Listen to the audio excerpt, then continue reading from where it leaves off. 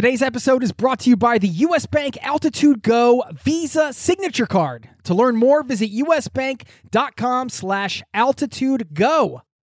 As a traveler, it's a fact you're going to need to manage your spending in different currencies. You need a service that not only helps you send, spend, and receive in different currencies fast, but also does it without the hidden fees or exchange rate markups. This is where Wise comes in. Wise is the easiest way to connect all of your finances internationally.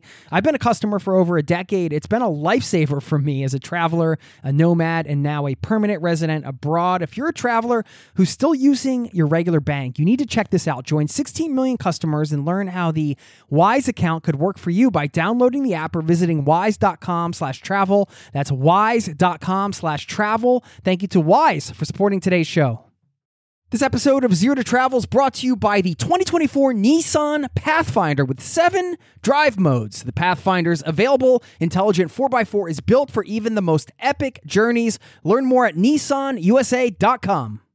Those are 10 experiences, which I think are all amazing, quite diverse, and are all very much kind of rooted in that place. You know, you can only, I think for all of them, I would confidently say you can only have that experience there.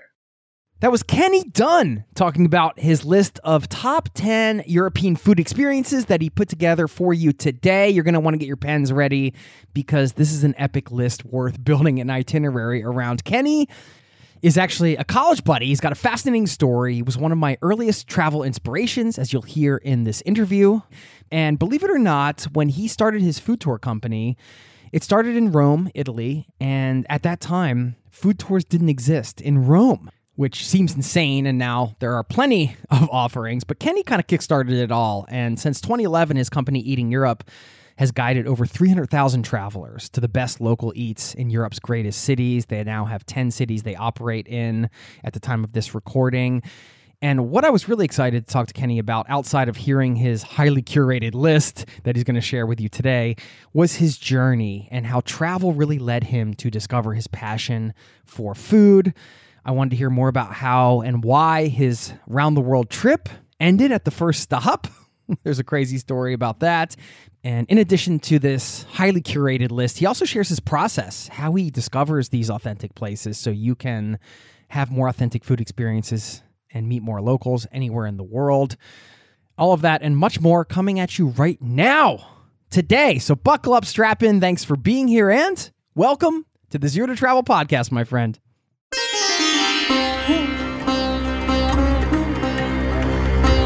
You're listening to the Zero to Travel podcast, where we explore exciting travel-based work, lifestyle, and business opportunities, helping you to achieve your wildest travel dreams.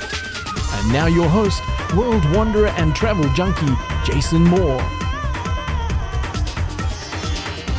Hey, what's up? It's Jason here with ZeroToTravel.com. Welcome to the show, my friend. Thanks for hanging out, letting me bring a little travel into your ears today. This is the show to help you travel the world on your terms, to fill your life with as much travel as you desire, no matter what your situation or experience. Food, one of the greatest joys of travel, not only tasting new foods and the smells and all of the things that come with the actual experience of eating food that we all love as humans, but the ability of food to create those connections, to bond, to meet locals, to understand a culture. It's a wonderful way to connect with a place and its people. And as a traveler, you never forget those food experiences. Those are some of the memories that stick with you forever. Those incredible meals, those moments that you shared with strangers who became new friends, all of it. And I couldn't think of a better guest to talk about food experiences in Europe than the wonderful and always charming Kenny Dunn, who is the founder of Eating Europe. Check him out at eatingeurope.com. You heard what's happening today, much more than just the top 10 experiences, although just that list is making this episode worth a listen. But we're going to dig in, so to speak. Yes, I went there. We're going to dig into Kenny's story. And I think at the heart of it, another example of how travel can really help guide you towards discovering or rediscovering your passions. And if you carry on with that, even building a life and a career around that. which is a small part of this bigger conversation, but nonetheless a theme that I think is important to point out as we go into this. Please enjoy my chat with Kenny Dunn, and stick around on the back end if you'd like to hear one of my favorite food experiences that I've had on the ground. I'll share that with you, as well as a quote to send you on your way. Thanks for listening, and I'll see you on the other side, my friend.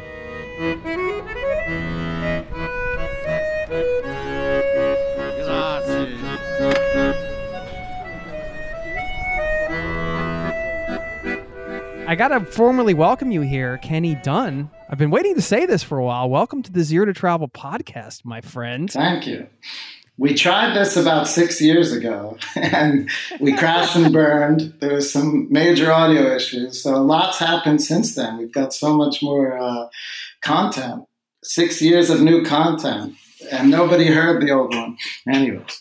You know how to spin a yarn, I would say. Yeah, so I imagine there's going to be some... You've spun a few yarns. I've made some sweaters out of stories. I mean, is it fair to say you own the world's biggest food tour company? I'd like to say that was fair to say, but I think we're not the biggest. But one of the biggest, so that's fair to say, but not in pole position. Eating Europe. Yep, Eating Europe. We know each other. I was going to try to get on a ski trip you guys recently been on, but I didn't make it. But we both studied at Penn State. What did you study at Penn State? I studied business. I was in the Smeal College of Business and studied kind of marketing and finance. Okay. I mean, I guess that ties in with what you're doing now, yeah. running a business. Yeah. But like, which town did you grow up in? Okay, so not too far from you. I'm also a Philadelphia suburb guy. The actual town is Ambler, Pennsylvania, which is about half hour, 40 minutes from Philadelphia, from the city. Did you guys travel growing up?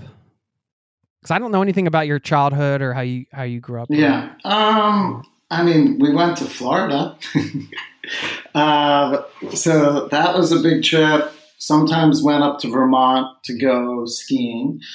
And that was really it. I mean, in terms of I think one trip to Mexico in high school, with the family. So really, traveling was U.S. and mostly kind of East Coast. There may have been a trip to Colorado at some point. There was one of those. So I'd never been to Europe until college. Hadn't really been abroad other than Mexico. Until after college. Unbeknownst to you, you were actually an inspiration for me as a traveler, because back then, I mean, not to date ourselves too much here. We're getting to the old man talk here, way back in my day. But seriously, how you sort of got inspired by travel back then was through conversations, through stories. I'm not sure if you studied abroad. I did. In school. Okay, where did you go? Were you in Spain? Yeah, so I was in Spain. So that was kind of my first big, wow, there's a whole world out here, and that was real eye-opening. I think for a lot of people, going to Europe, doing the backpacking thing is a pretty cool trip that, opens your eyes to a lot of things. So that happened for me junior year, kind of 2021. I was age 20, 21. What made you decide to do that? I mean, you hadn't had a lot of experience abroad, like you mentioned before. At that point in your life, do you remember, was that something that just came out of nowhere? It's just oh, this is just a thing. What was your your mindset then? Like you were saying, it was all about just kind of stories. So someone older than me had, was on that program, I think the year before or 2 years before. And with me and, I went with a few other friends, some of whom from Penn State. And I think we just heard these older guys' stories. And it's I'm doing that, So, I studied in Sevilla. That was the same trip that these two other guys had done. And, I knew nothing about it. I had about 6 years of Spanish, or 8 years through high school, middle school, and also college, and spoke like 7 words. So I was really going there like to put my non-Spanish to work. Just thought it sounded so cool. It wasn't really something I wanted to do when I got to Penn State as a freshman, but got inspired and decided to do it. So you mentioned that kind of being eye-opening. Was that the experience that kind of kickstarted your life of travel, would you say, if you had to pinpoint it to one moment? Yeah, that was the first one. That was kind of feeling independent, hopping on trains and doing all the things you do when you're traveling in Europe, with a backpack and all that, staying in hostels. So yeah, in many ways it did. It kind of gave me, I guess, the confidence and opened my eyes to, in Europe in 1 month, you can, visit, 8 different countries with different languages. Back then, it was before the euro. So again, the date ourselves, so exchanging money, that's kind of all part of it too. So yeah, I think so. But then later, I have 2 cousins who were traveling all over the place, to India, to New Zealand, to South America. And I was living in New York. So this is like maybe 4 years after that study abroad. And they would stay with me in between trips and tell me the stories. And so if you're saying I influenced you through my stories, yeah, these 2 cousins of mine, brother and sister, were doing that for me. And I would, they'd pop in on the road looking all shaggy with the craziest tales from riding motorcycles in India and all kinds of stuff. And that was like, wow, I want to be like them. So I think the seed was first planted in Spain, and then the travels afterward through Western Europe. And then it was really kind of cultivated after hearing my cousins come back from some of their travels. I guess talk about this time in New York. So you finished college and then you were kind of living the city life in New York? So again, kind of bringing our 2 stories together. While you were on the road doing, I'm sure your audience has heard about, your promotional tours, driving wacky vehicles.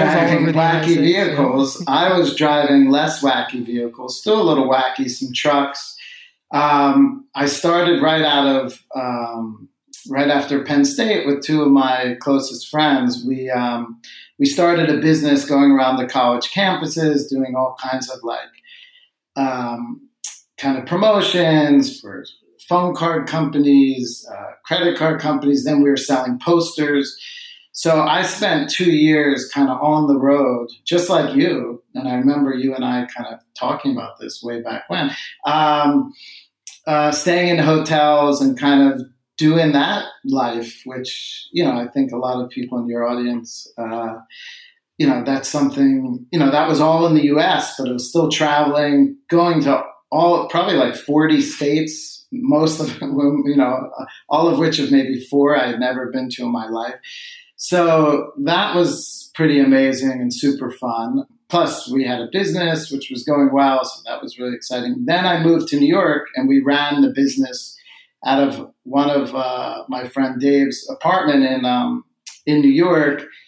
And so, yeah, I was in New York at that time, kind of off the road, managing that business, and then hearing all these travel stories, and it started to grow in my head, like, all right, how long do I want to do this for? What if I took some time and, left this and figured out what I want to do next in life while kind of traveling around.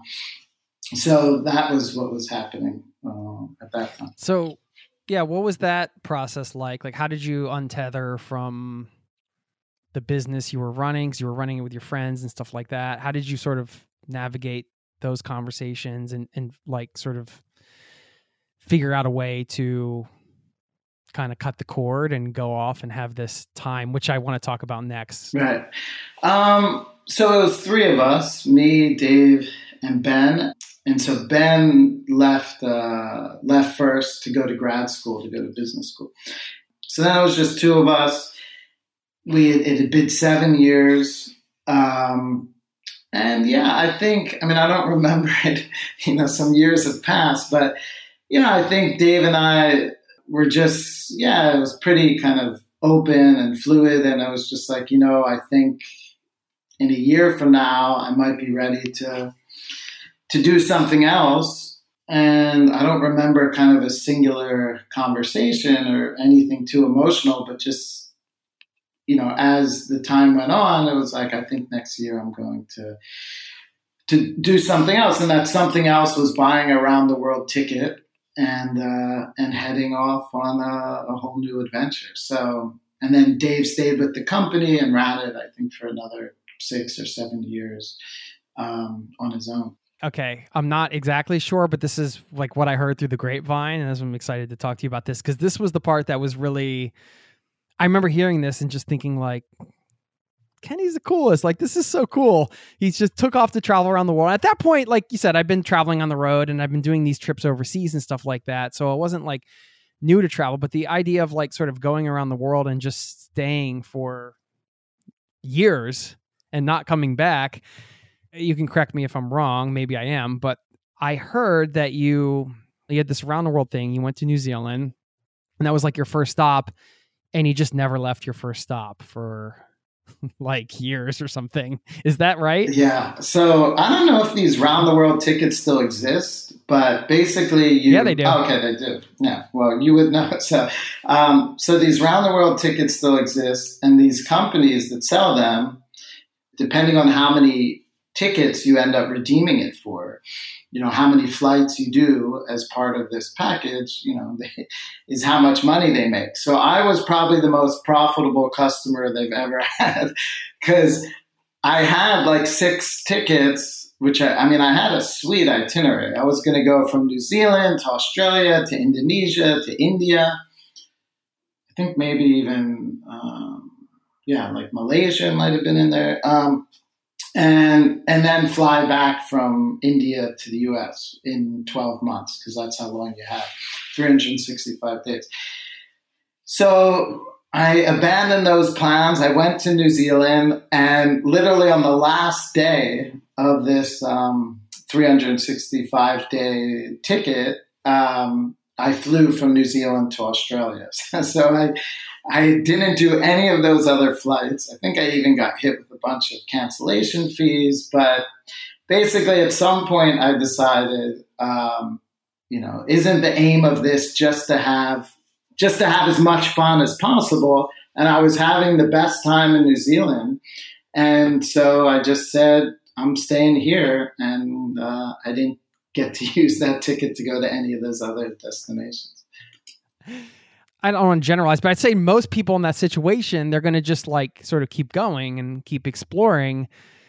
It's a different kind of decision to just be like, you know what? Like, I'm actually content here. This is cool. I don't need to keep going. And that's, you book a trip like that and you're thinking you're going to explore the world, but you just stopped at the first place because you were having a great time. I just thought that was so cool. And also because you were gone for so long, it just really inspired me, because I had met people, you meet the random Australians in the hostels or whatever, and they're like, oh, you're like, I'm traveling for 3 months, and you think it's like, and they're like, we're traveling for 5 years, and you're just like, my piddly 3 months is nothing. You shouldn't compare yourself to anybody, but I would be inspired by them. But then there were just like, travelers I'd meet, but you were somebody I knew, and you had gone off, and you were, and I didn't, there weren't a lot of people like us that were traveling in this way. A lot of people were like sort of building traditional careers and stuff like that. Like, I'm not like poo-pooing that. There's nothing against that. It's just that I felt a connection with you, and I was inspired by it because I felt like we had a similar mindset of just getting out and exploring, and seeing somebody I know like do it and just like kind of take off and never come back for however long. I was just like, well, this is cool. Well, I think, it's no coincidence that you and I both, right out of college, were kind of hit the road, doing very similar jobs, traveling around all those cities. So I think, coming back to your earlier question about when was that seed planted? Yeah, first was studying abroad. But then I think just that, maybe that's when the seed was planted, but the first kind of implementation was that traveling around the college campuses, for almost 2 full years, just living in hotels. And so then when I went abroad to, New Zealand and then onwards from there, I already kind of had that traveler kind of mindset, even though one was in the US and now was abroad. I mean, the other thing I'll say is, I think for me, it started, I was, like most people, I went to New Zealand, was staying in different youth hostels, and I was doing all of that. And then I settled in, and we could talk about woofing. I was doing some woofing, and I got connected with this whole community of kind of students and other people from all over the world. And basically why I decided to stay in New Zealand was because I had this amazing community of, friends and people that, I was starting to really kind of form tight relationships with, and I didn't want to leave that. So I didn't travel around New Zealand for a year. I traveled for maybe 3-4 months and then spent like 6 or 8 months, kind of in one place and really settled in. So that's the other thing, I think is worth kind of mentioning and clarifying, because, those are two very different things. Yeah. You're going to love this segue. Speaking of planting seeds, Kenny. Yeah. Now, you want to talk about woofing? Because this has to be tied in with what you're doing right now. Yeah, that absolutely. And also, I think, I know you've covered it on the program. I had never heard of it. So I was in a hostel in New Zealand, and some people had their little woofing book. I don't know if there's still actually a printed book these days, but and they were telling me about it, and I had met some other guys at the hostel, and we decided to check it out. And so basically, for those who haven't tuned into your earlier episodes covering woofing, it's willing workers on organic farms. And it's a way to kind of learn about growing food, stay with, different people, cool people in unique settings. They also feed you. So it's a great way to kind of travel around, also to really get off the beaten path, So my first one was a real nightmare experience. We ended up like leaving after 2 days. It was this really weird guy in New Zealand, but then we weren't deterred, and it was all kind of all positive experiences from that. And so I ended up doing that in New Zealand and Australia, where I went to, like I said, after right before my around the world ticket expired. And I wouldn't say I mastered anything, but I did some mud brick building. I, learned how to, kind of create organic gardens, and stayed on all kinds of like hippie communes. I mean, some spiritual kind of meditation centers where they were also having woofers. This one place in Australia, basically half the people are naked all the time, surfing, farming. Anything you typically do with your clothes on, they would do without clothes. That was quite a fun experience. So I was just at that time, like wanting to experience and do anything and everything. That's what that trip was about, or that kind of chapter. Woofing was a great way to do that. So you meet local people and you stay in their homes or in different kind of places, community centers, whatever. And then a lot of times you get friendly with them and they're like, hey, why don't you come out with us tonight? And so you're, one of the best parts when you're traveling is if you have a local friend who can take you around. And so woofing, not always, but in many cases, kind of did that, And then later, kind of couch surfing kind of filled it later in life. I did a lot of couch surfing. That was a similar thing. We'll get back to the interview in just a moment. This episode is brought to you by US Bank. Recently, I went out for tacos, and it wasn't even Friday. Yes, we have Taco Friday in Norway, not Taco Tuesday. Well, more importantly, I could have earned rewards for every scrumptious bite of those chorizo soft shells. Introducing the US Bank Altitude Go Visa Signature Card. Earn 4 times points when you go out for dining or order takeout and restaurant delivery, including tacos. Plus, you can earn 2 times points when you shop for or order your groceries, 2 times points when you need to fill up or charge up at gas stations and EV charging stations. You're even rewarded with 2 times points just for your favorite streaming services. Go to usbank.com/altitude-go to learn more about how you can earn 20,000 bonus points worth $200 if you spend $1,000 in the first 90 days of opening your account. Win big with the US Bank Altitude Go Visa Signature Card. Visit usbank.com/altitude-go to apply. Limited time offer. The creditor and issuer of this card is US Bank National Association, pursuant to a license from Visa USA Inc. Some restrictions may apply. This episode of Zero to Travel is presented by the 2024 Nissan Pathfinder. From muddy jungle paths and snowy trails to rolling sand dunes, the 2024 Nissan Pathfinder has the capability to take you to some of the most epic destinations on Earth. We're excited to partner with Nissan because our listeners know we love to celebrate the joy of exploring the world and finding the best off-the-beaten-path destinations to visit. And there's no better vehicle for that than the 2024 Nissan Pathfinder. With 7 drive modes, the Pathfinder's available intelligent 4x4 is built for even the most epic journeys, and it even has the best towing capacity in its class, up to 6,000 pounds, so you can bring the fun with you. But Nissan also knows that it's not just about where you go.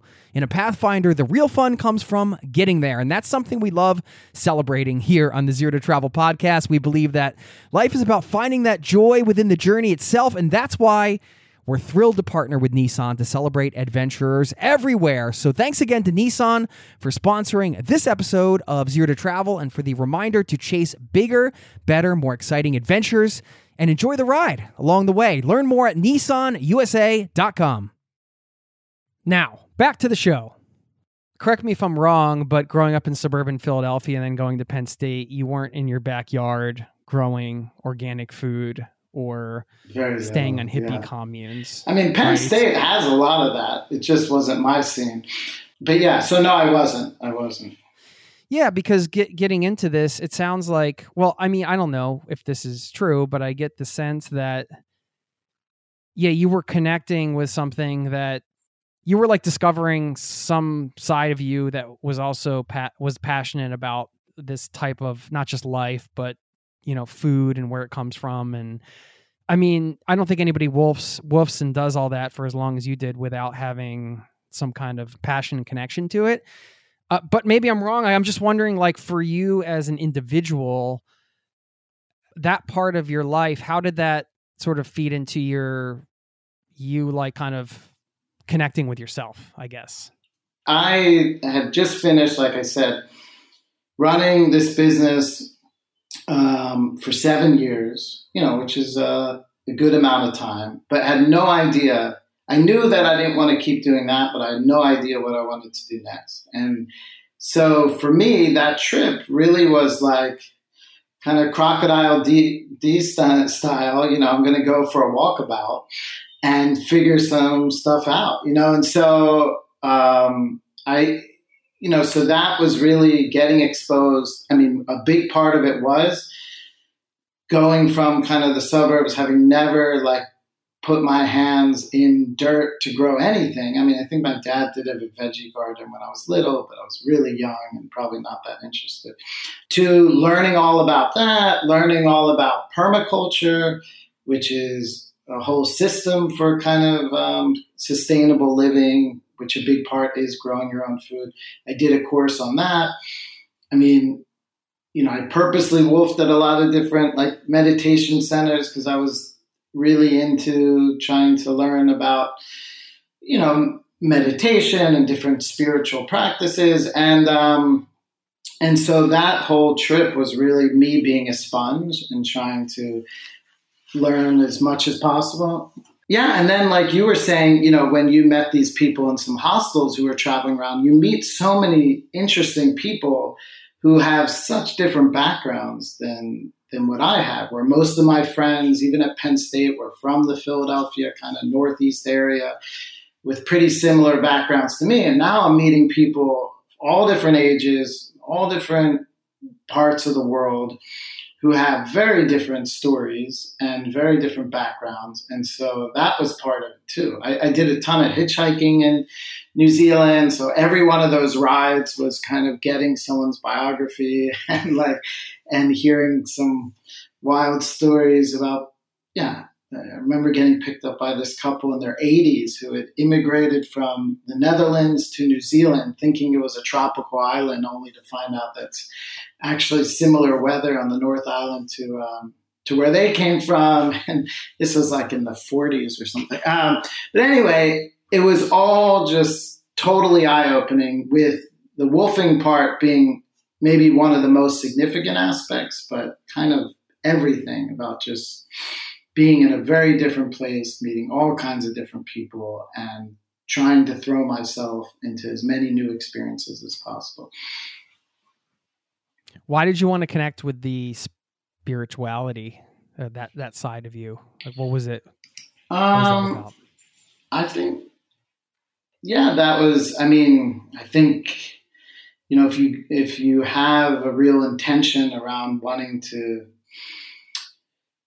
I said before, I wanted to figure out what I wanted to do next in life, but it wasn't just about kind of vocationally speaking, what do I want to do next in life? It was more like, what do I want my life to look like? What do I want to, so, I think if you're in that kind of, vision quest kind of life journey, then it's hard to separate that from spirituality. For some people, maybe that's more religious, and others, for me, it was really just trying to, I guess also figure out who I was, who I wanted to be, and kind of, and part of that was trying to expose myself to as many new things as possible, and spirituality was one part of that. How long were you gone? You haven't been back, really. You've been gone for decades now. Because you went from credit card, running the business, New York, that's a completely different lifestyle to living in hippie communes on the farms and stuff, and going through this process. It was I grew a huge beard. I had a crazy long hair, a man bun at some point. I was showing my son some pictures from that. He was shocked. I was climbing a coconut tree with a man bun, a huge beard, and a knife in my mouth trying to cut a coconut. And it was what? You had your Tom Hanks Castaway phase? I pretty much did. It was a tennis ball, not a volleyball, but everything else was the exact same. And his name was Frank, the tennis ball. So what did I come away with? I think, well, first, that the world is so much bigger than what I had experienced so far, up until that point. And that sounds kind of cliche, but it really, when people travel, but really travel, the people who obviously are interested in, your listeners and the guests you have on your show, it really, opens you up to understand there's so many different kind of ways to approach life. There's different systems. The U.S., we're very insulated in the United States. And, a lot of people, what is just that way of living, talking about the political system to kind of everything from how just, people generally, and the U.S. is a very big country, live their lives. And then you go to other places like in Europe, whether it's Norway or where I'm living now for the last 13 years, Italy, and it's not completely, but it's quite different. And same thing in kind of New Zealand, where I spent that year, which is, a small island where everyone, at least back then, that was a long time ago, 20 years ago, actually, left especially on the South Island, their houses open and their cars open. And there's just, everyone was like 3 degrees removed from each other. So that was very different. I was living in a small town where after a couple months, everyone knew my name, or it seemed like it. And not that you can't have that in the U.S. There's small towns and towns where people probably don't lock their house. But just to say, there's a lot of, one of the biggest changes was just kind of coming back and appreciating that, okay, the world as I had known it is just one, it's one lifestyle, one way of being, and then all these other things. And again, there's plenty of people who are doing the same stuff that I was doing in New Zealand and Australia around wolfing and that kind of thing, and just organic growing back in the States. They just weren't my people when I left. So some of it was kind of going back to the States and then kind of becoming friendly and being interested in finding kind of similar, like-minded people to the ones I'd met abroad. And then in terms of the spiritual stuff, I mean, to look back now, like 20 years later, I mean, I stuck with certain things and was into, let's say, Buddhism for a little while and was a vegetarian for a while and then kind of wasn't. And so from like kind of practices, those things I would say over time have come and gone. I was super into yoga for a while, doing that every day, but now I don't and haven't for a while. But I think just how, someone, maybe Einstein or someone said, when your mind expands, it can never go back. So I think like the experiences I had and what I was open to definitely shifted kind of my way of seeing the world and being in it, even if some of the kind of practices that I picked up were more kind of temporary. And temporary could mean 2 years, or it may have meant like a month or something like that. Yeah, it's hard to kind of pin it down, but, just like with you, I think kind of your worldview is so different from having traveled so much, from having lived in Norway for as long as you have. And it's hard to kind of specify exactly what that translates into, but you just know that you kind of see things differently, you relate to them. Yeah. We are going to talk about food. I don't want anybody to get We are getting to the food part because you're going to give us some tips on finding authentic food experiences, just like on our own. And then I want to talk about what you've built and how you have been able to do that, and got some entrepreneur type of questions as well. Just trying to dive in a bit more into when you came back from then to moving to Italy. How did you end up in Italy, and what did you kind of do when you got back from this walkabout, as you call it? As me and Crocodile Dundee call it. Just to, then I spent some time in Asia, and all along, once I developed this style of kind of, wolfing and looking for kind of volunteer-like things, both as a more budget way of traveling, but also, as I said, to meet people. I kept doing that. So I did that in Indonesia and in other parts of Southeast Asia, Malaysia, Thailand.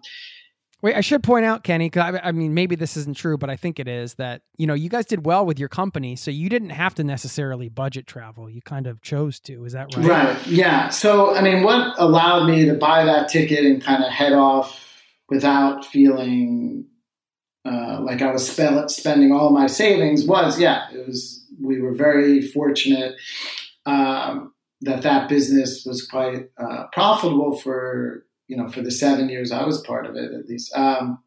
And so I didn't have to. But once I kind of got into this wolfing, hippie kind of alternative style, that was just my choice. And also, I wasn't making any income. So even though I had some savings, I was conscious that this is a much more affordable way to keep traveling and to not eat into so much of my savings. Did that experience change your relationship with material possessions?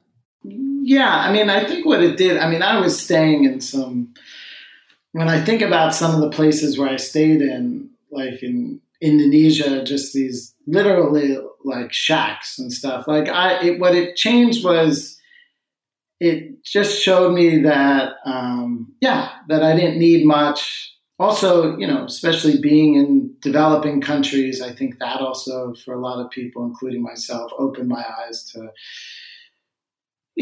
look how happy these people are with so little, and some of those kind of epiphanies.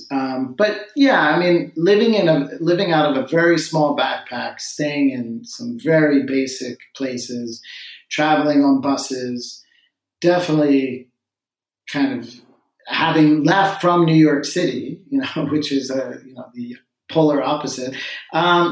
Really kind of changed my outlook on what I need and really how little I need to be happy and comfortable and everything else. Yeah. Didn't mean to interrupt, but I was just, curious about that. No, definitely.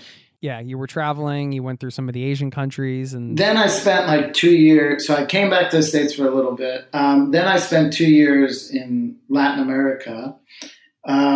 Similar thing, like volunteering, working, staying in places I think when you travel for as long as I was, you're not kind of picking up and moving every few days. So like in Bolivia, for example, even though I had my semester in Spain, my Spanish was still horrendous or non-existent. So I spent like a month or two in Bolivia, rented a room in an apartment with a bunch of other international people, and just did like intensive Spanish, which was great. And then kind of had a similar experience in Latin America, traveling around, doing different things. Spent some time in the jungle in Peru with a shaman for like 4 or 5 days, and did that whole kind of ayahuasca thing. I was still in the mindset of like, if it's new, I want it. Like, I want to experience it. It's still in sponge mode. Eventually ended up in Colombia, where I got connected with this urban agriculture project, having had now several years doing kind of organic farming. That's what I was really interested in. And while I was working there in this smaller town called Manizales, I started to apply to grad schools in the States, thinking like, all right, this is what I want to do, which is work in the developing world, in international development, doing different projects like this one, but I need to actually get some skills and some expertise. So I applied to a few schools, ended up getting accepted and going to American University in Washington, D.C., moving back to the States. So that was kind of how this long walkabout ended with me in grad school. And that's where I met my ex-wife, and she was in the same program. And then she got a job for the UN, the Food and Agriculture Organization, right out of school, which is based in Rome. A lot of people just think of Rome for its, food and sites and, beaches and everything else.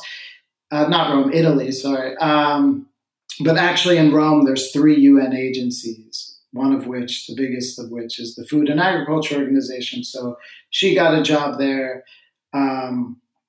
And so we moved here in 2009 after doing a short stint of a few months in India, where I was finishing my program. And then I got a job for a different UN agency, applying my diploma in international development. That's called the World Food Organization. And then after about a year of doing that, I realized the big UN agency isn't for me, and then dusted off my entrepreneur hat, which I hadn't worn in a long time. And then that kind of was the start of this new chapter, which was starting a business doing food tours here in Italy. All right, that's crazy. Post-college, I guess you could say that you've spent 1 year working for somebody, and the rest of the time you were either in school traveling or working for yourself. Is that correct? Yeah. Wasn't really for me. I can't, and it's not that I like can't take orders or something like that. I think it's the Well, whole. you did that on farms for years, Yeah, exactly. right? It was more just going into the office and kind of being in that kind of setting. I realized I'm just not cut out for it. So, yeah. Did you realize that pretty quickly, or? Yeah, I mean, very quickly. I mean, the best part of that experience was lunches at the cafeteria. Not that the food was that good, but I had a great bunch of friends. I mean, the food by cafeteria standards, in Rome, it was actually probably pretty good. They have chicken Cosmos there? Sorry, no chicken Cosmos. Reference. Unfortunately, I requested it. They just looked at me like, "What the hell are you talking about?"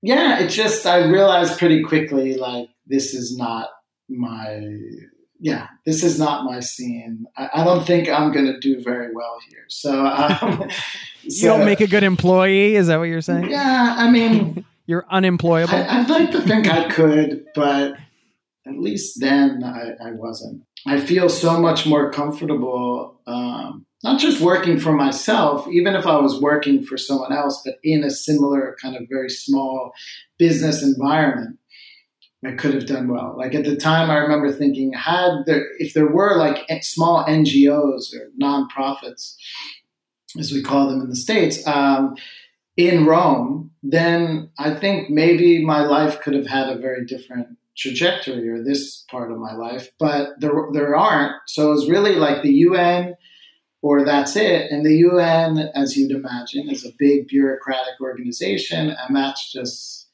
not what I was cut out for. So yeah, that wasn't really a viable option. Wow. So talk about the idea. From what I understand, this sounds shocking.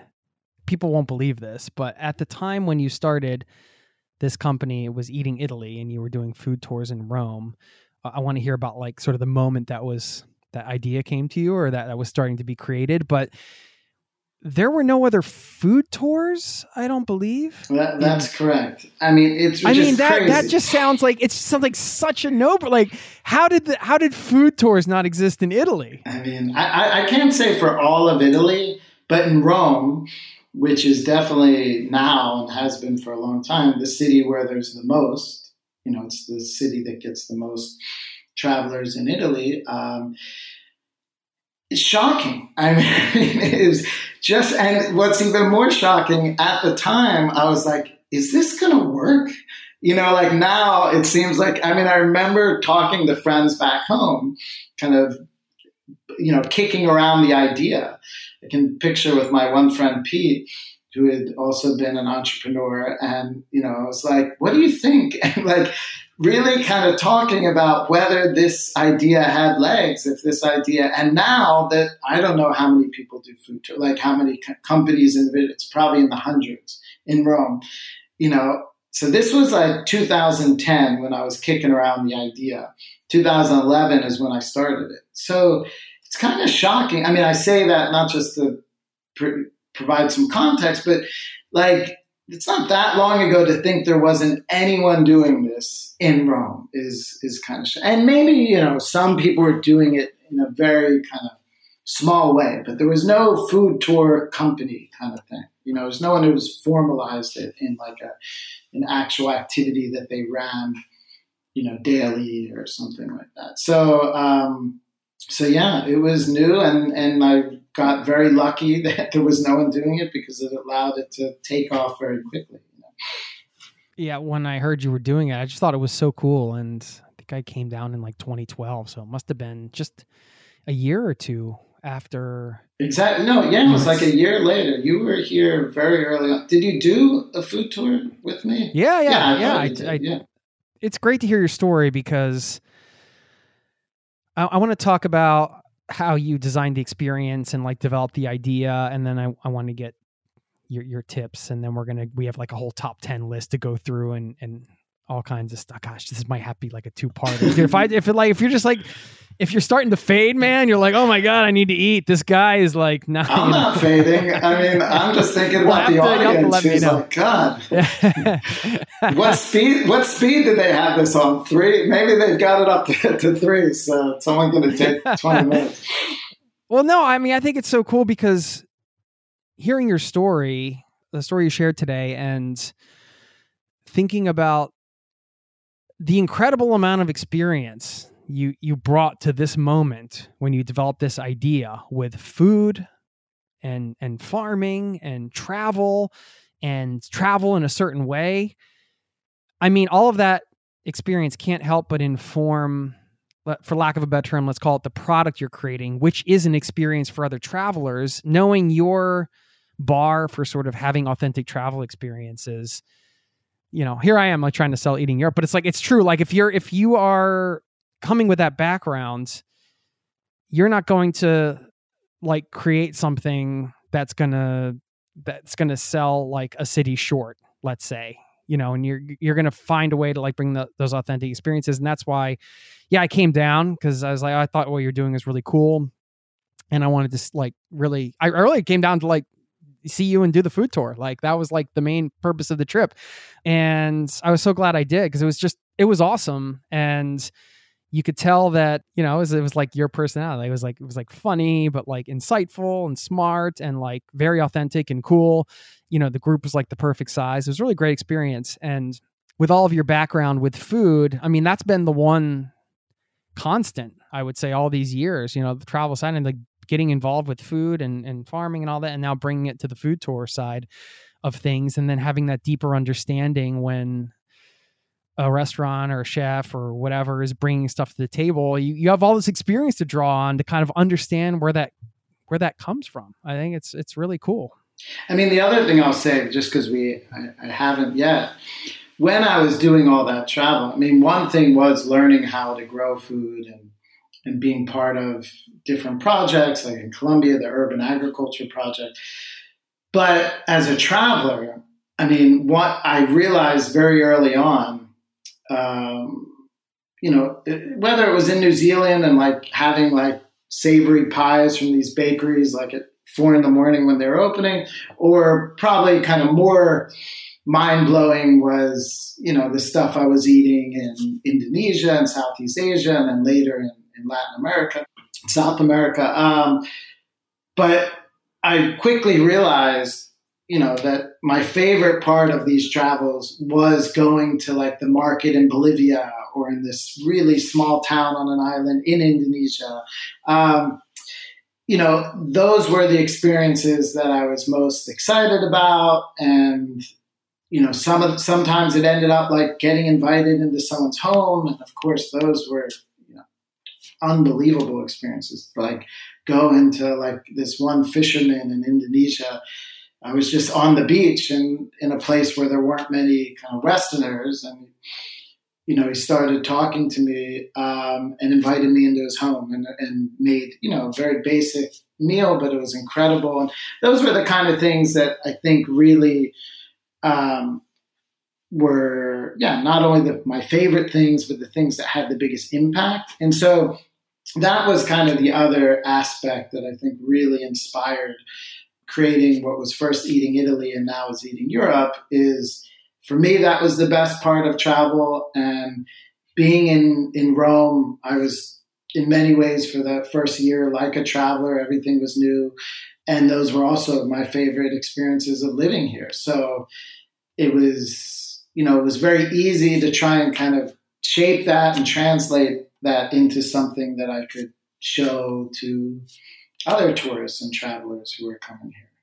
Yeah, you said in your about page, food was the gateway into each culture, and sharing it with strangers has created the most unforgettable experiences for you. So, I want to get in a bit into like the idea and how you developed it and stuff, but let's like get some advice on having authentic food experiences first, because you've been able to do that all over the world.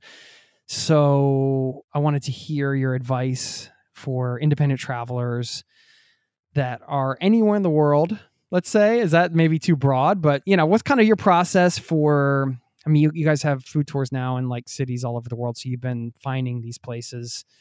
I mean, all over Europe, I should say. You've been finding these places in different cities all over Europe. So what is your sort of research process? How do you kind of suss out those authentic places? Right. Yeah. I mean, when I'm traveling just on my own for fun, nothing to do with like scoping out a new city or something, I kind of have one process. And then when we're doing it to, launch a new city, create a new tour in that city, it's kind of a different one. So starting with the first, I mean, when I'm traveling on my own, I mean, one thing that I mentioned a moment ago, I love markets. And I think markets are such a great, I mean, they're exciting and there's so many things to look at, whether it's kind of the produce and stuff. But if it's a market that has kind of street stalls and kind of street food, that's amazing too, and to see what people are eating. And it's a great kind of glimpse into kind of daily life, which to me is also something that we try and do on our food tours, and something that I think is one of the coolest parts of traveling is getting at seeing how people live, So food allows you to do that in a way where going to a museum or visiting a monument obviously doesn't. So for me, I like to, if I have friends in a place or something, that's obviously the first place to go. But if you don't, which oftentimes you don't, I like to look online. I'm not a big fan of TripAdvisor. I think TripAdvisor is mostly filled out by travelers and tourists like you are. So, you're looking for local knowledge, and I don't really think that's the place you're going to find it. So I try and find local food blogs. I was thinking about it, when I was just thinking before we got on today, and I oftentimes search for like breakfast in a place, in part because I usually stay in Airbnbs where you don't have, and even if I stay in a hotel that has breakfast, I never usually eat it because I feel like I'm missing out on, one of the meals. And if the best part of travel is eating, then I don't want to miss a meal by having a hotel breakfast. So I'll look for like best breakfast in that city and look for not kind of the list. I mean, TripAdvisor, of course, comes up first every time. But, someone's food blog. And every city has several local food bloggers. And I'll try and, even if it means going on page 2 of Google, which sometimes I do, I'll find that all the way to page 2, which is a whole extra click, and it's such a pain, but sometimes it's worth it. And I'll find that blog and then look at their recommendations. And usually it's not just one, but a couple. And so that's one thing I do. I mean, there are some good websites like Eater. Usually has, I think they have 38 essential places. And what I like about them and what I like doing when I travel is it's not all about just going to restaurants, it's about going to restaurants and food shops and markets, like I mentioned. I mean, so usually they as well do a good job of providing a kind of a more comprehensive roundup of different types of places. So those are two things. I always stay in kind of neighborhoods rather than the center. Before Airbnb, I used to do this with couch surfing. And now I do that with Airbnb, and that's a big part of Airbnb's kind of value proposition, which is to get you out of the center. And I think that's great. So when I do that, I like to just look for kind of a local cafe, oftentimes to start my day, with breakfast or coffee, and talk to the person there, or, it's usually some kind of cool barista behind the counter. They've been great guides of mine, like, giving me tips. Hey, what's some cool places to eat at? And so that's especially if I don't know someone, that's a good way to do that. Back in the day, maybe you'd ask like the concierge, but the concierge, if you are in a hotel, they have their places, they might be getting kickbacks or whatever. Whereas that guy or gal at, the local coffee shop in some local neighborhood, is really just giving you their recommendations based on the places they think are cool to check out or good to eat at. So those are some of the things I feel like I do generally when I'm traveling. When we're starting a tour, it's a little different because I hire someone on the ground who has a similar passion for food, for their city, for their food culture. And then with them, myself and that person or someone else on my team is kind of, digging out these places. Where are we going to do the tour? What kind of places do we want to feature on the tour? What kind of foods do we want to showcase? What kind of story do we want to tell? And so that's always happening in conjunction with someone there who knows the city, who's of the city, and is passionate about the city. Okay. Yeah. So more like a collaborative effort when you're going outside of your own city. Yeah, absolutely. Because I wouldn't feel like, how could I properly represent, a city if I don't live there, if I just travel there, I can give some insights on, this place looks really cool. I think our customers and other travelers would love coming here because of it has such a unique sense of place and really has a great story. And I really like kind of putting myself in the shoes of a traveler. Yeah, I'm not the one who's going to find those places because I don't live there. We'll get back to the interview in just a moment. Would you love to have an incredible cup of coffee every day? I've tried it all. I've done the pour over, I've done the French press, but I tasted an AeroPress coffee many years ago and immediately I was sold. I had to get one. AeroPress is a patented 3-in-1 brew technology. This combines the flavor benefits of espresso, pour over, and French press all into one compact portable device built for travel or home. I love things you can use in both places. This device has over 55,000 5-star reviews in over 60 countries. AeroPress is the best reviewed coffee press on the planet. I've owned one for so many years. I don't even remember how long it's been. And they are under $50. So they also make an exceptional gift. Thoughtful, proven, tasty, and travel oriented. Who wouldn't love that? Now, you get 20% off just for being a listener of this show at aeropress.com/zero to travel. That's AeroPress, AeroPress.com/zero to travel. That will save you 20% on checkout. Thanks to AeroPress for supporting today's show. Hey, it's Jason here. Did you know you are invited to join the first ever Zero to Travel community trip? Yes, we're planning a trip together. We're headed to Morocco November 30th through December 9th. And you can get all the details at zerototravel.com/trip. It's open for booking now. We have 13 spots left at the time of this recording, and you have until the end of March to book. So if you're interested in traveling with an amazing community, this community, a small group of people on an incredible journey through Morocco together with me, sign up over there at zerototravel.com/trip to get all the details. Thanks for listening and hope to see you there. Now, back to the show. I agree, talking to the local barista or whatever.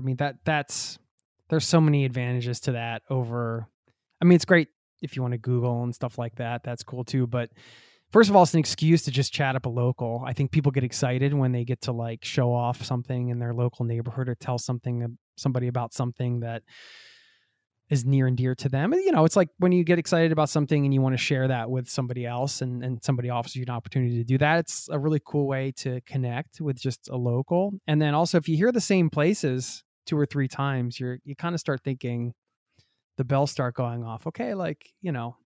This is like the third person that told me about this place. I should probably go check it out. Right, yeah. And also I noticed that with those local coffee shops, a lot of the people who work there live in that area, live in that neighborhood. Whereas with hotels, a lot of times people who are working at a hotel don't live near the hotel. So they might have a lunch spot, but they don't really know the neighborhood intimately because it's not where they live. So that's kind of the other. It's not a sure thing, but it seems that works most of the time.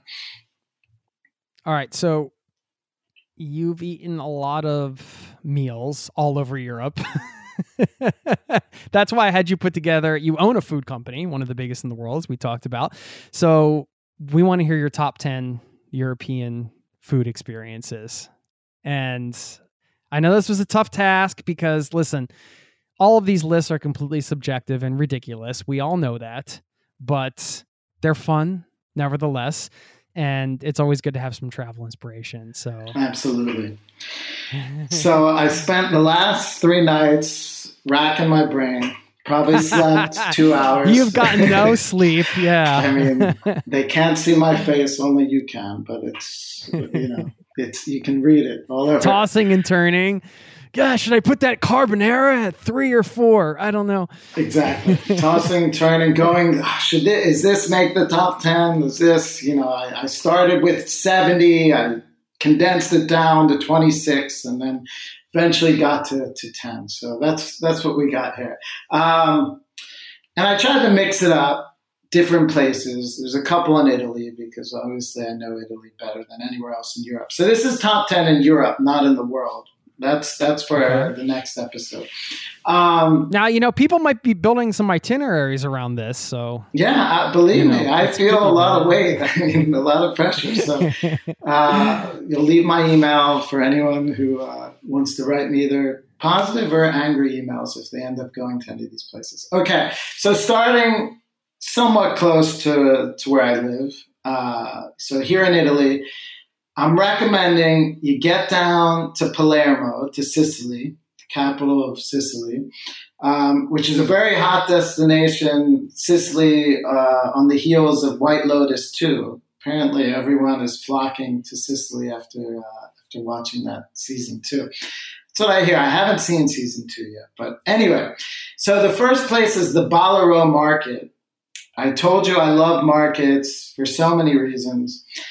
This market is a street market, so it's not like in a big square like a lot in Italy and other places, but this is kind of winds through different streets, and it's one stall after another. You're going to see like the biggest octopuses. Is it octopuses or octopussy? I don't know, but octopi. It might be octopi. We're going to look that up after. But massive, and they're still alive, and I mean, just crazy fish. Then there's a whole meat section where you're seeing like, goat heads and all kinds of other stuff. Sicily is kind of like across an intersection of Europe and Africa, and it's had so many different people have inhabited the island and you really get that. And I feel like it all kind of comes together in this market where it feels like I could be in Africa right now, but yet there's aspects where I know I'm still in Italy and Europe. And there's some amazing street food. I mean, Sicily's famous for its street food. The panelle are these fried chickpea fritters that you can get on a sandwich. Arancini are the risotto balls. We've got a different kind here in Rome called supplì. Those are the bigger kind in Sicily. So you're kind of wandering through this market, like shocked and amazed by what you're seeing being sold, and then you can also enjoy some amazing street food, and it's really impressive. So that's this list, by the way, is not in order. So these are 10 experiences in Europe that I think are incredible, not ranked. Okay. So, yeah. I mean, we're such animals. Like I'm literally, my stomach's starting to tighten and I'm starting to drool. I'm not exaggerating. It's just like, gosh, what is it? What's going on here? All right. I'm going to try to get through this list without just like running down to the kitchen and grabbing a bunch of food. Seriously. Without running down and grabbing some octopus out of your fridge. Okay. Number 2 is staying in Italy for the first 2, is Naples, which is another one of my favorite food destinations. And I think if most of your listeners are in the States, so much of kind of American Italian food comes from Napoli, from Naples, because that was one of the biggest waves of immigrants came from there. Now, we have a tour, so I'm going to recommend this tour. I'm only plugging 2 of our tours, and I'm doing it because I really think these offer some pretty amazing experiences. So this is this night out. It's called A Night Out in Naples, and it's in this neighborhood called Sanità, which is similar to what I was describing. This is off the beaten path. Most tourists do not go into Sanità. Not that it's dangerous, but it's just not a very touristic spot. And so it's going through this neighborhood.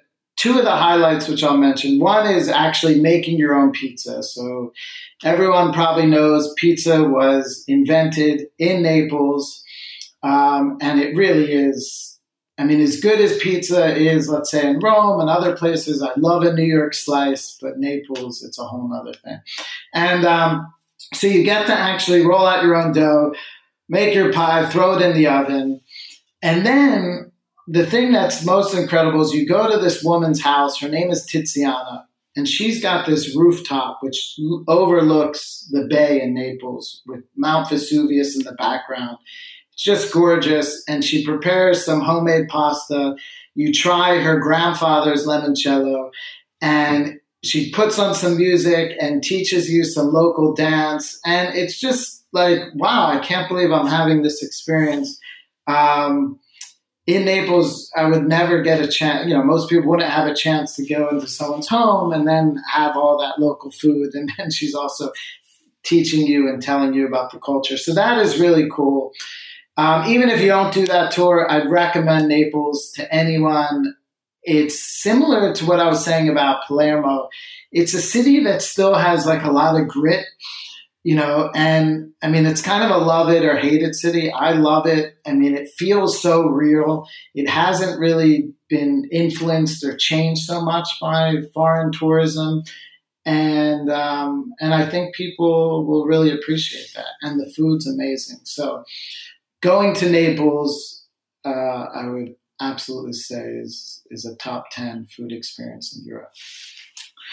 Okay. Number 3. So getting into beer, I think you're a big beer guy, aren't you, Jason?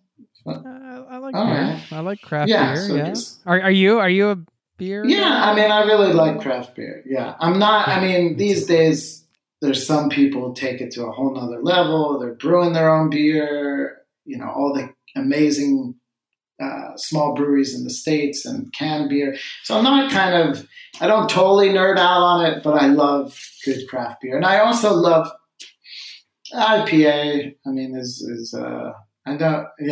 I know it's a little cliche, but for me, it's also like everything. It's about kind of the beer experience. So this next place I'm recommending, so in Prague. So Prague, by the way, and the Czech Republic, they drink more beer per person, per capita, than any other nation in the world. I mean, they drink more beer than water, and beer is actually cheaper than any other drink on the menu, which makes it a lot easier to drink a lot of beer. And so there's this place there. I think the beer garden experience is something you have to do in Europe. And so it's called the Letna Beer Garden. And it sits up on top of a hill. And you just have the greatest views of the city. So just to paint the scene, you know, you're drinking a beer the oldest brewery in the world, they say, is in the Czech Republic. I know it's a bit of a debated topic, but there's some document that someone found that's all this. It's on the Magna Carta. It's like, P.S. if you're thirsty. This is where you go. So anyway, you're in a place with one of the most storied beer cultures, both past and present. And sitting at these long tables outside, it's in a park, and it overlooks, like I said, well, the river just below, and then also the entire city. And Prague's got an incredible skyline, you know, with all the spires and it's just an amazing thing. If you catch it on a sunny day, I mean, there's nothing better. So that's on my list. I mean, think about the food experiences you've gotten to have just from running this company. I know. It's so cool. I know, absolutely. Amazing. I can't complain. So lucky to be able to do what I do and go to these places. And, you know, the R&D that I'm doing is a lot more fun than being in a lab and working with raccoon dogs or whatever. It's really fun R&D. Okay, so sticking with beer. So I just got 2 on my list. So I think going to a beer hall in Munich.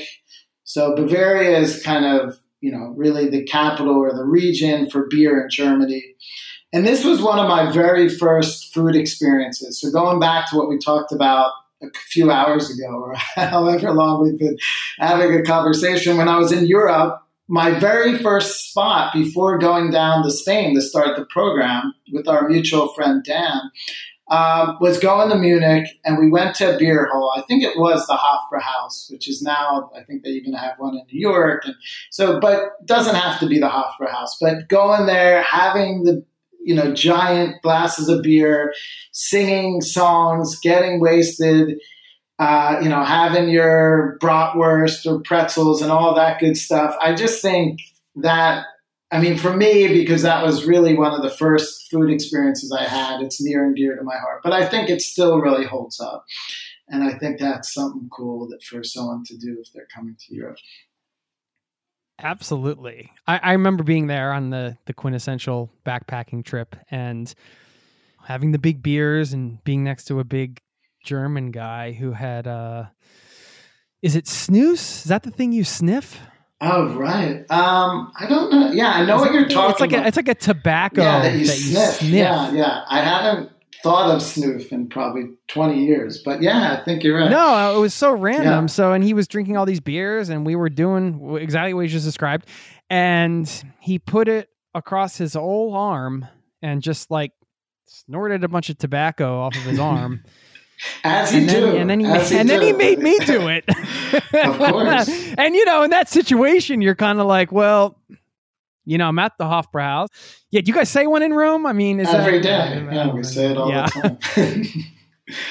That's how we justify every plate of pasta we eat. When in Rome, have another carbonara. Right. But what's cool and what you hit upon, and what I remember from my experience, and for both of us, this is probably a long time ago. But being in the Hofbrauhaus, there were tons of locals. There were tons of Germans who were singing in German. That's how I know they were local, besides being very big men. And so that's what made it really cool. It wasn't this kind of Epcot Center, I'm at Germany and going to a beer hall, but I'm here with these locals shoulder to shoulder, literally singing these songs. I have no idea what I'm singing, and maybe even sniffing some tobacco off my arm. So beer hall in Munich. Number 5. So we're going to go to the island of Greece. There's so many amazing islands in Greece. This one is, so you fly into Thessaloniki, which is the second biggest city, and a super cool city, which I'd also recommend just to check out. Some amazing food. It's very culturally vibrant. It's not super touristy like Athens. Not that I have anything against Athens, but this is kind of like a secondary city that feels and is kind of a lot more local than probably what you'd feel in Athens. And then I stayed, there's an area called Halkidiki, and I remember going to an area, and these words are hard, Ormos Panagus, I think is how you pronounce it, but I'm probably way off. And you sit there, and it's in a little marina. Even marina makes it sound bigger, but in a little kind of bay, and there's a bunch of restaurants right on the water, and you order, a whole fish. Of course, they bring out the tray of all the whole fish. You pick one out, like a Mediterranean sea bass. And then they, fillet it right in front of you. It's so peaceful. Order up some of the fried zucchini, breaded zucchini. That's amazing. And it's just, I think just going to Greece, having fresh fish, looking at the water. What could be better, Some nice Greek wine. So that makes my list. That was number 5. Okay, now we're heading north to Amsterdam, which is one of my favorite cities in Europe. Just think it's so beautiful, the canals. You hop on a bike, you ride around, especially at night. At night, it's not as crowded. I mean, it's a small city, so during the day, it gets very crowded. But at night, also all the way it's illuminated, all the canals are lit up. Everyone, by the way, leaves their blinds open, so you can just kind of ride around and look in people's homes.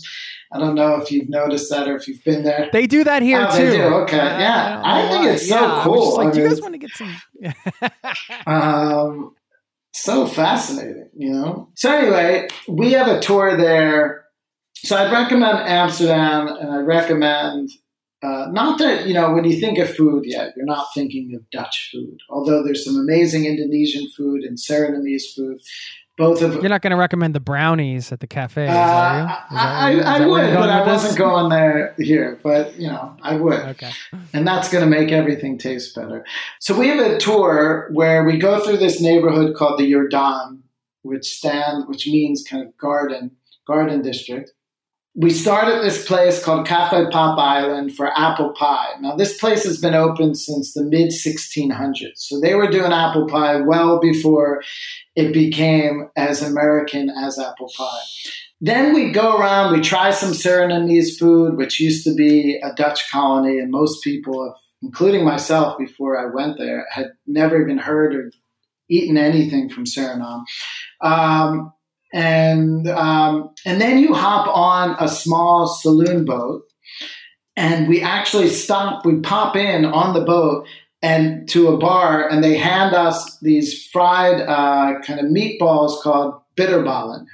Okay, so bitterballen is like the ultimate beer snack in the Netherlands, which is a huge beer culture. And basically, it's like a fried ball that has like a beef ragu inside. And you have that with beer on the boat, as well as some cheese and sparkling wine. And so the tour then is kind of part on foot, part on this really small, beautiful boat, going down the canals. And it's one of my favorite experiences that we offer. And Amsterdam is definitely one of my favorite cities. Okay, so number 7. Can I get some kind of lifetime pass to these tours? Just like show. Yeah, Jay. Yeah. Like a Wonka golden ticket. You have one of those. I thought I already gave you that lifetime pass, so you have it. We're lifetime all access. Yeah, we're announcing it here. You have the first Wonka eating Europe ticket. Okay, number 7, Berlin. So staying in Northern Europe. There's this place which has become quite famous. You're going to find a line out front, called Wen Cheng. It's a Chinese noodle place, super cool, as so many places are in Berlin. They make their own, hand, I don't know if you call it hand tossed or hand spun noodles. And it's packed, it's cool. The whole decor in there is super cool. This noodle kind of soup dish they give you, they have like 2 different ones. One is spicy, one less so.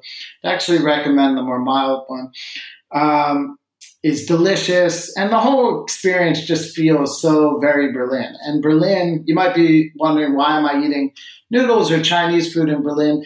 Berlin is one of the most kind of internationally diverse food cities. It's such a cool melting pot, and so you're going to have some of your best kind of Chinese noodles in Berlin, as well as Vietnamese food, Turkish food, 2 big immigrant communities there. So that's a place that, like you said before, when a place is recommended several times by different people, a light goes off. I was going to Berlin in December, literally 5 different random people, like random, they had nothing to do with each other, all recommended to me that place. So I had to go at that point. When it happens 5 times, it's like, all right, I'm destined. And it lived up to it. And so that was a recent food experience, and I put it on my list because I think it's, I thought it was great. And I'm going to be the 6th person now to recommend it. All right, so number 8 on the list is in Lithuania, which I know right now is maybe not people's top destination because it's so close to the war in Ukraine. But I was there. I did a pretty long trip there a number of years back. And there's a place which is a UNESCO heritage site called the Curonian Spit. It's like a long peninsula. It's gorgeous. And I think they also do this in Norway. I know they do, but smoked fish is what you have. You have all these like little huts where they have this fresh smoked fish.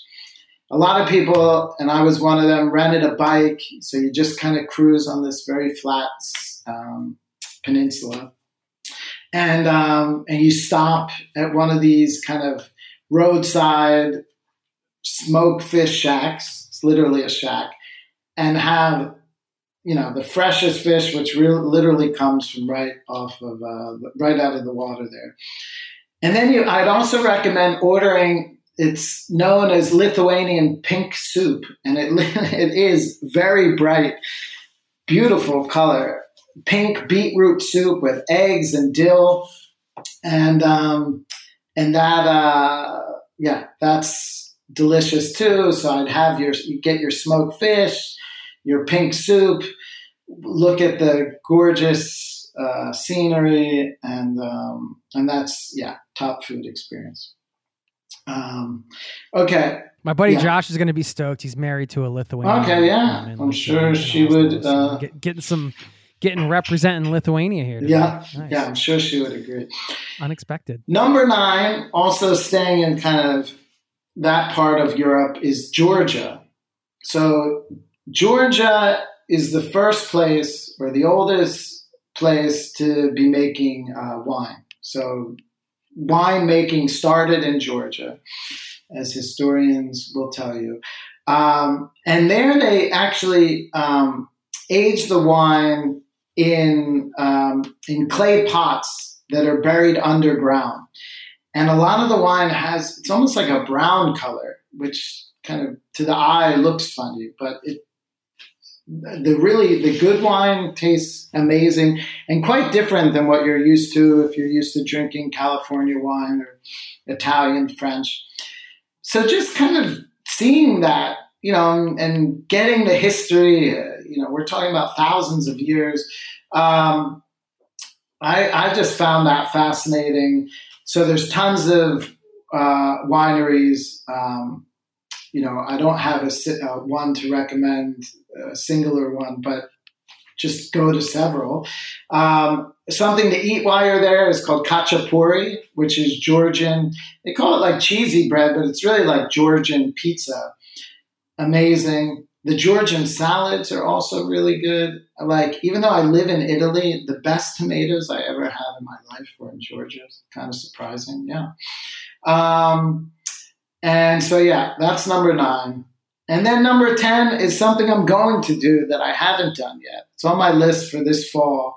In France, I'm going to rent a bike and travel through the Loire Valley, stopping at different vineyards, cheese farms, farmers markets. Is it the canal? I think there are. Yeah, I think there's. Yeah, I'm still kind of researching it. I'm kind of a last minute. This is very high on my bucket list. Yeah, me too. So I'm hoping I get to do. Are you bringing your son? I think so. Yeah, I mean it's still kind of in my head, and I want to do this. And this fall I have a little time, so I'm hoping I'll get a chance. But yeah, he's. Listen, I'm just going to throw it out there, Kenny. Throw it out there. Let's do it together. The train isn't that far, my kids can ride bikes, I don't know if this is good, My son, I still need to, he can a little, but he needs to improve a little bit if we're going to do that trip. So that's the only reason why I'm kind of on the fence if he could do it. But yeah, I would love to meet you there. That would be an incredible a top 10 European food experience that we can both do together for the first time. That would be amazing. What a list, man. So there you go. I mean, that list could easily be 50 and a lot of things could crack into the top 10, but those are 10 experiences, which I think are all amazing, quite diverse, and are all very much kind of rooted in that place. You can only, I think for all of them, I would confidently say you can only have that experience there. Yeah. Do you like to cook? I love to cook, yeah. Yeah. Okay. What's your favorite meal to cook? I mean, today I just went to the local market, bought some calamari. I'm going to be cooking that, I think, on the grill. I don't know if I have a favorite. I mean, living in Italy, I do cook a lot of pasta, but I tend to like to make other cuisines because it's, especially in Rome, it's the kind of international food isn't the best. So I make a lot of curry. With my son, we do tacos Tuesdays, so I'll do them. It's hard to find good tortillas, but so I make a very good shepherd's pie. So those are some things, some of my go-tos. And I do a bunch, like a carbonara, cacio e pepe are two classic Roman dishes that I make. Nice. We have Taco Friday here in Norway for some reason. Makes sense. Friday night. Yeah, it's a great way to kick off the weekend. And it's not. It makes a lot of sense, right? And it's the box taco, like it's just the box taco with the packaged seasoning. It's not like any fancy taco. It's Taco Friday, and that means like the box and the tortilla bag and just the basic thing, which I hadn't had in a long time. Being in the States and having such good Mexican food everywhere. But I'm back on the box taco again. Good on you. I mean, I like, and just having any kind of food tradition, I think, like a weekly, that's ours. It's literally just Taco Tuesdays, but I love it. Every Tuesday we do it, and it's fun. And do you ever just whip up a box of macaroni and cheese? You're like, you know what? I'm tired of all this, exotic, nuanced food. I'm just ready for a good old processed. I mean, I did bring some back. My son, as like a lot of things when we're back in the States, gets introduced to new things. So he discovered mac and cheese, even though, pasta without question is his favorite food. And he's turned into kind of a lover of all food, cuisine, different cuisines. So I've been very impressed and having fun introducing him to curry and Korean food and all. But anyway, pasta is king. Grew up in Rome. This is where he's born and lived. So, but he still loved mac and cheese. So one of the recent times coming back, we brought back a few boxes and we did make some. It's one of my all-time faves, man. I got to be honest with you. I know we're running a little long. I have a couple more questions. Your top 20? No, I'm just kidding. Got that right here in my back pocket. Well, I wanted to talk a little bit about, just get a little business advice from you. You've obviously been running several successful businesses over the years. Tell me about Big Mitch. What did you learn from Big Mitch? Talk about Big Mitch, who he is. Do all of our listeners, all your listeners, know who Big Mitch is? So Big Mitch, I don't think we talk about influences. I wouldn't be doing what I'm doing. I wouldn't be an entrepreneur if it wasn't for Big Mitch. So who is he? So Big Mitch is a guy in Philadelphia who happens to be very big, hence the name. He's tall. He's probably like 6'4". And he had, kind of still does, a pretzel business. So Philadelphia is famous for cheesesteaks and soft pretzels. And so where he would go to parades, concerts, sports games outside Philadelphia. In Philadelphia, outside the stadium or arena. And sell soft pretzels, so jumbo soft pretzels and ice cold soda. So when I was 16, that was my first job, working for Big Mitch, riding around in the van, going to parades all over the state, and sometimes working outside Phillies games or Pink Floyd concerts at the Spectrum. And I would sell soft pretzels, and that was, and learned about kind of being an entrepreneur like he is. And it really gave me the bug. So, and the two of my friends who I did it with were Dave and Ben, and then we went on to start the event marketing company. So he had a big influence on my life. And but it was my first food business. It wasn't my business, but my first introduction to it. That kind of got me going, then led to the other business, and then led to Eating Europe. You get older and sometimes your memories about certain things you don't remember. I still immediately remembered Big Mitch, associated Big Mitch with you for this conversation. I remember hearing about him and then working with Big Mitch once with you guys. Really? I didn't remember that. I had the Big Mitch experience one day. I just vaguely remember it might have been a Route 1 situation, cars backed up at the red light and Could walking. be. You always need some pretzels in the back just in case there's a backup. you're ready to go. I don't remember. Yeah, there was something where we were like walking up and down with cars in traffic or something. Is kind of all I remember. Maybe it was a parade thing. I don't exactly remember, but it's really interesting because I know he had a big influence on you guys because I heard about him. That's kind of beautiful, actually. If you think about you working with Big Mitch, him inspiring you to be an entrepreneur, you were selling food. Like it all, in a way, it's kind of come full circle. That's what I'm saying. Kind of, yeah. It's kind of crazy. It is. I mean, all joking aside, it absolutely is. I mean, that was one of those early influences. And at the time, of course, you don't realize the impact. And it's only kind of after the fact when you're kind of connecting the dots. And that was definitely one of the first markers, first dots. And I know I wouldn't be an entrepreneur if I didn't have that experience. Absolutely. Well, I mean, what was like the biggest lesson you learned from Big Mitch working with him?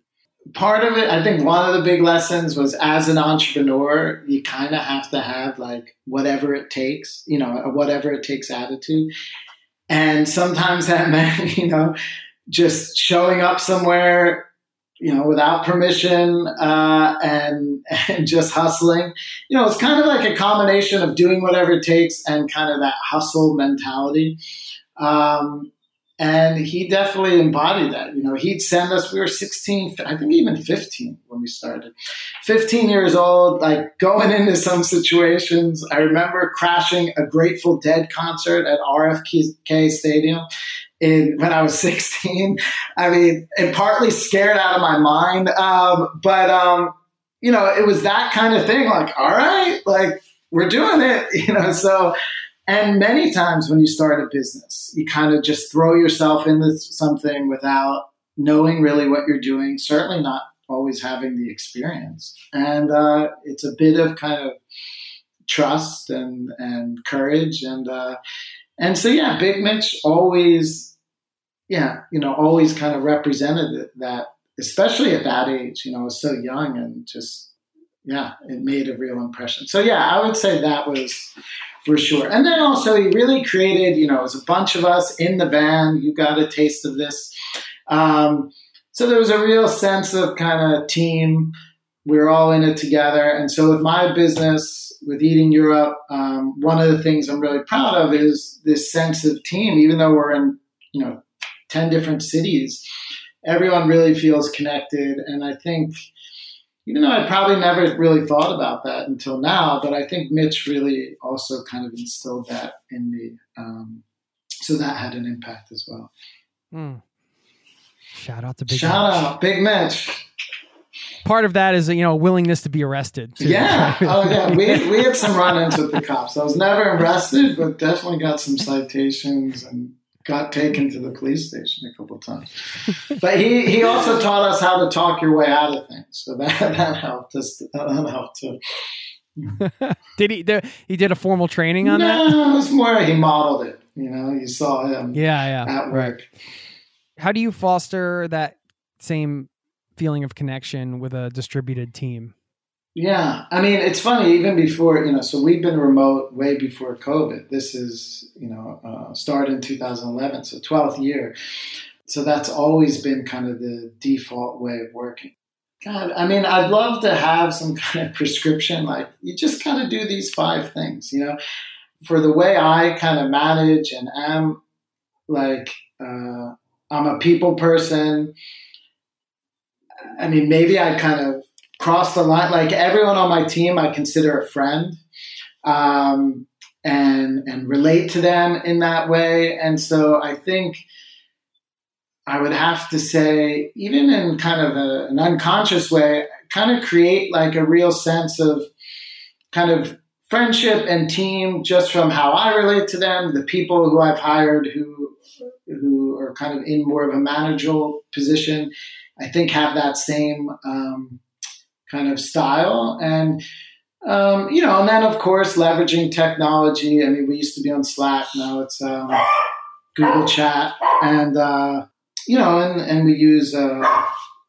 we use all that. That's my dog, Einstein. He's part of the team. So we use these different technologies to connect in that way. But I think it starts with just, people feeling like they have a connection to the company, to me, to the other people on the team. We try and get them to travel and do each other's tours a lot. So there is, I mean, before COVID, we'd meet once or twice a year and have like a retreat. So those things really help in a big way. Can you remember your very first tour that you gave? I imagine you were the one giving the tours. I do. Yeah, I was with a bunch of friends. And a funny, quick story. There was a woman in the market, Maria, who, I mean, at the time, I didn't really know that well, but a big thing I tried to do on each tour was to really kind of tell the story of each person. You know, this is Cesare and he's third generation butcher. For me, it was a lot of kind of a big part. You might remember this from having done it, is really learning about the people behind the food. You know, and Italy really is a great place to do that because it's almost all small businesses. So anyway, so there's Maria in the market. And I'm like, and that's Maria, where I buy all my fruit and vegetable. And I'm like, ciao, Maria. And she just looked at me like, who is this guy? And then I'm just like, Maria's a little busy right now. And my one friend, Alex, who's in the same industry, I think you met him when you were here. He's has a successful tour business now. He still makes fun of me for that. You know, it's kind of like fake it until you make it, you know. And there's Maria, buongiorno, Maria. And she like literally didn't even wave back, had no idea who I was. I'm like, yeah, Maria can get a little, when she's busy preparing the vegetables, she really locks in. You know, later on, Maria became a dear friend. But in the beginning, you know, there was a little bit of kind of fake it until you make it. But yeah, I still remember taking that.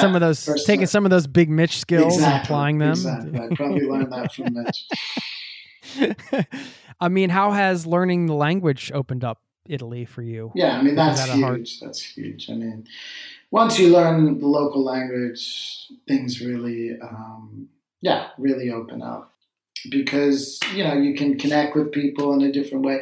I mean, of course, you can travel to a lot of places and just speak English and have incredible experiences. And locals, I think, if they speak a little English, like to, you know, use it and want to, want you to kind of have a genuine experience. But when you speak the local language, you know, of course, it's going to open up some doors. You're going to be in places where they don't speak English. And if you didn't speak the local language, you wouldn't be able to have the kind of access to whatever experience you might be able to obtain. So that's a big thing, which I have in Italy. I learned Spanish, I told you, over like 15 years. So when I go to Spain as well, I get to use it too. So yeah, I mean, I speak with a horrible American accent still after all these years, but I can speak Italian, so it does allow me to get to know people. What is one of the hardest parts about this, what you do? I have this amazing team, but I'm not with them very often.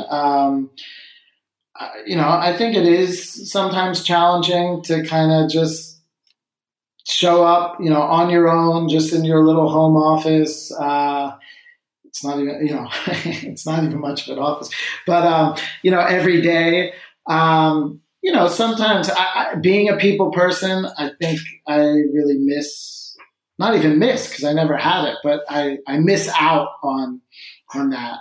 And then, this is our 12th year. So, I mean, I still have a lot of fire, but sometimes that wanes. You got to kind of figure out, what still excites me, what do I want to get excited about, and try and find those new things that you can kind of really dig your teeth in. It's never, those early wins, those early highs of, you asked me about the first tour, that first booking, when I was like, oh my God, somebody booked one of our tours.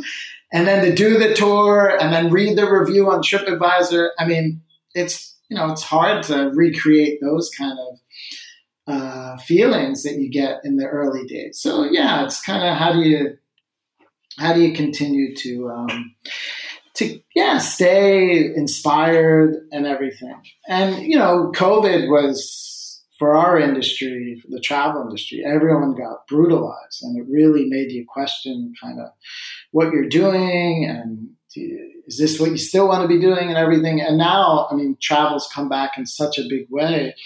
It's been exhilarating to see that. And for those that did kind of hang in there, we're benefiting from it. But yeah, I mean, I think after you're doing something for a long time, you have to kind of find ways to keep challenging yourself and inspiring yourself. Yeah.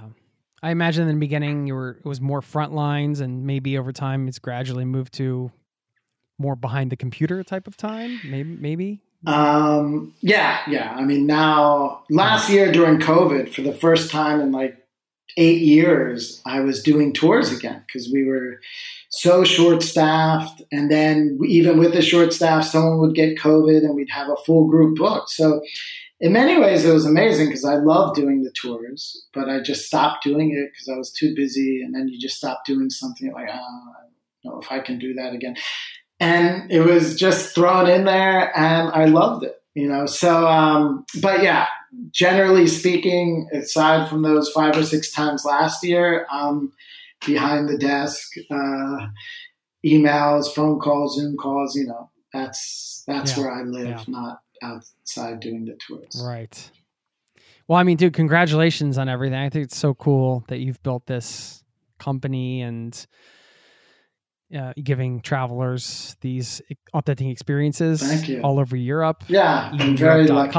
Of course, we'll link to it. But is there anything else you want to share just about your tours, booking, anything here? I mean, the last thing I would just give a plug to food tours. So whether you do it with us or someone else, I mean, I really think it's an amazing way to get to experience a local culture, to get off the beaten path, to see in 3 or 4 hours a bunch of different places and experience a bunch of different places, restaurants, shops, market stalls, where normally, in that same amount of time, you might have kind of, one meal in a restaurant.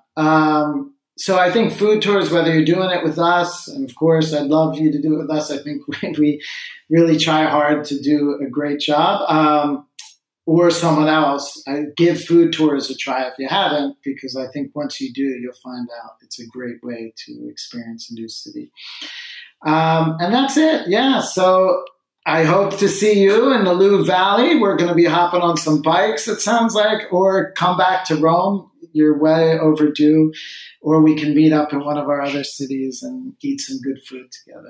That sounds wonderful, man. Yeah, thanks for making this happen today. I know you're busy and took a lot of your time today, but it was Thank you, Jason. What a great list, man. This list is just getting ripped right out of my notebook and going into my bucket list folder. So there you go. Well, I'm glad. This was so much fun. I really appreciate it. Thanks, man. Have a great one. Thanks, Jason. Cheers.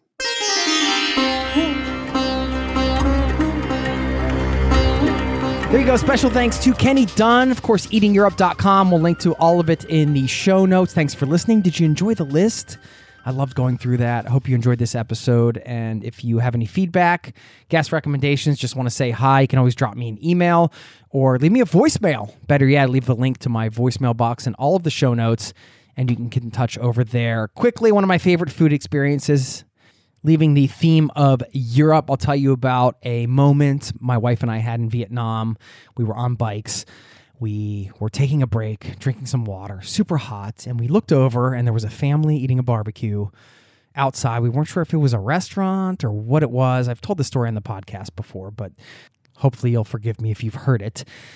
Anyway, they started staring back at us, and we were just kind of staring at each other for what felt like minutes, but was probably 30 seconds or maybe 20. And all of a sudden they started waving their arms and inviting us over. Again, we still at this point didn't really understand. I think when we got there, we realized this isn't a restaurant. This is just some family eating their barbecue meal together. Anyway, they let us sit down, invited us to sit with them. No, they didn't speak English. We didn't speak Vietnamese, but we had a wonderful meal that we shared together. We tried all kinds of different things. They kept passing things over to us. We even tried to pay them at the end because we still weren't even sure what the etiquette was, or if maybe this was just a small restaurant that was closed and they were off. We didn't really know. Of course, they didn't take our money. It was just somebody's house. But what a great experience to have to share that meal with that family, and how nice of them to just invite two hungry, hot, sweaty, dirty travelers who had just been on I think it was a 20-plus hour bike ride, either the day before or even that morning. I can't remember, but what a wonderful memory. All right, I'll finish this up with a quote from Yogi Berra. This one's pretty hilarious, actually, and it involves pizza, since we talked about Italy quite a bit today. Kenny lives in Italy, and I thought this was funny. So Yogi Berra said, "You better cut the pizza in 4 pieces, because I'm not hungry enough to eat 6. Thanks for listening, and I'll see you next time. Peace and love to you and yours. Cheers. This podcast has been brought to you by ZeroToTravel.com. Ideas and advice to make your travel dreams a reality.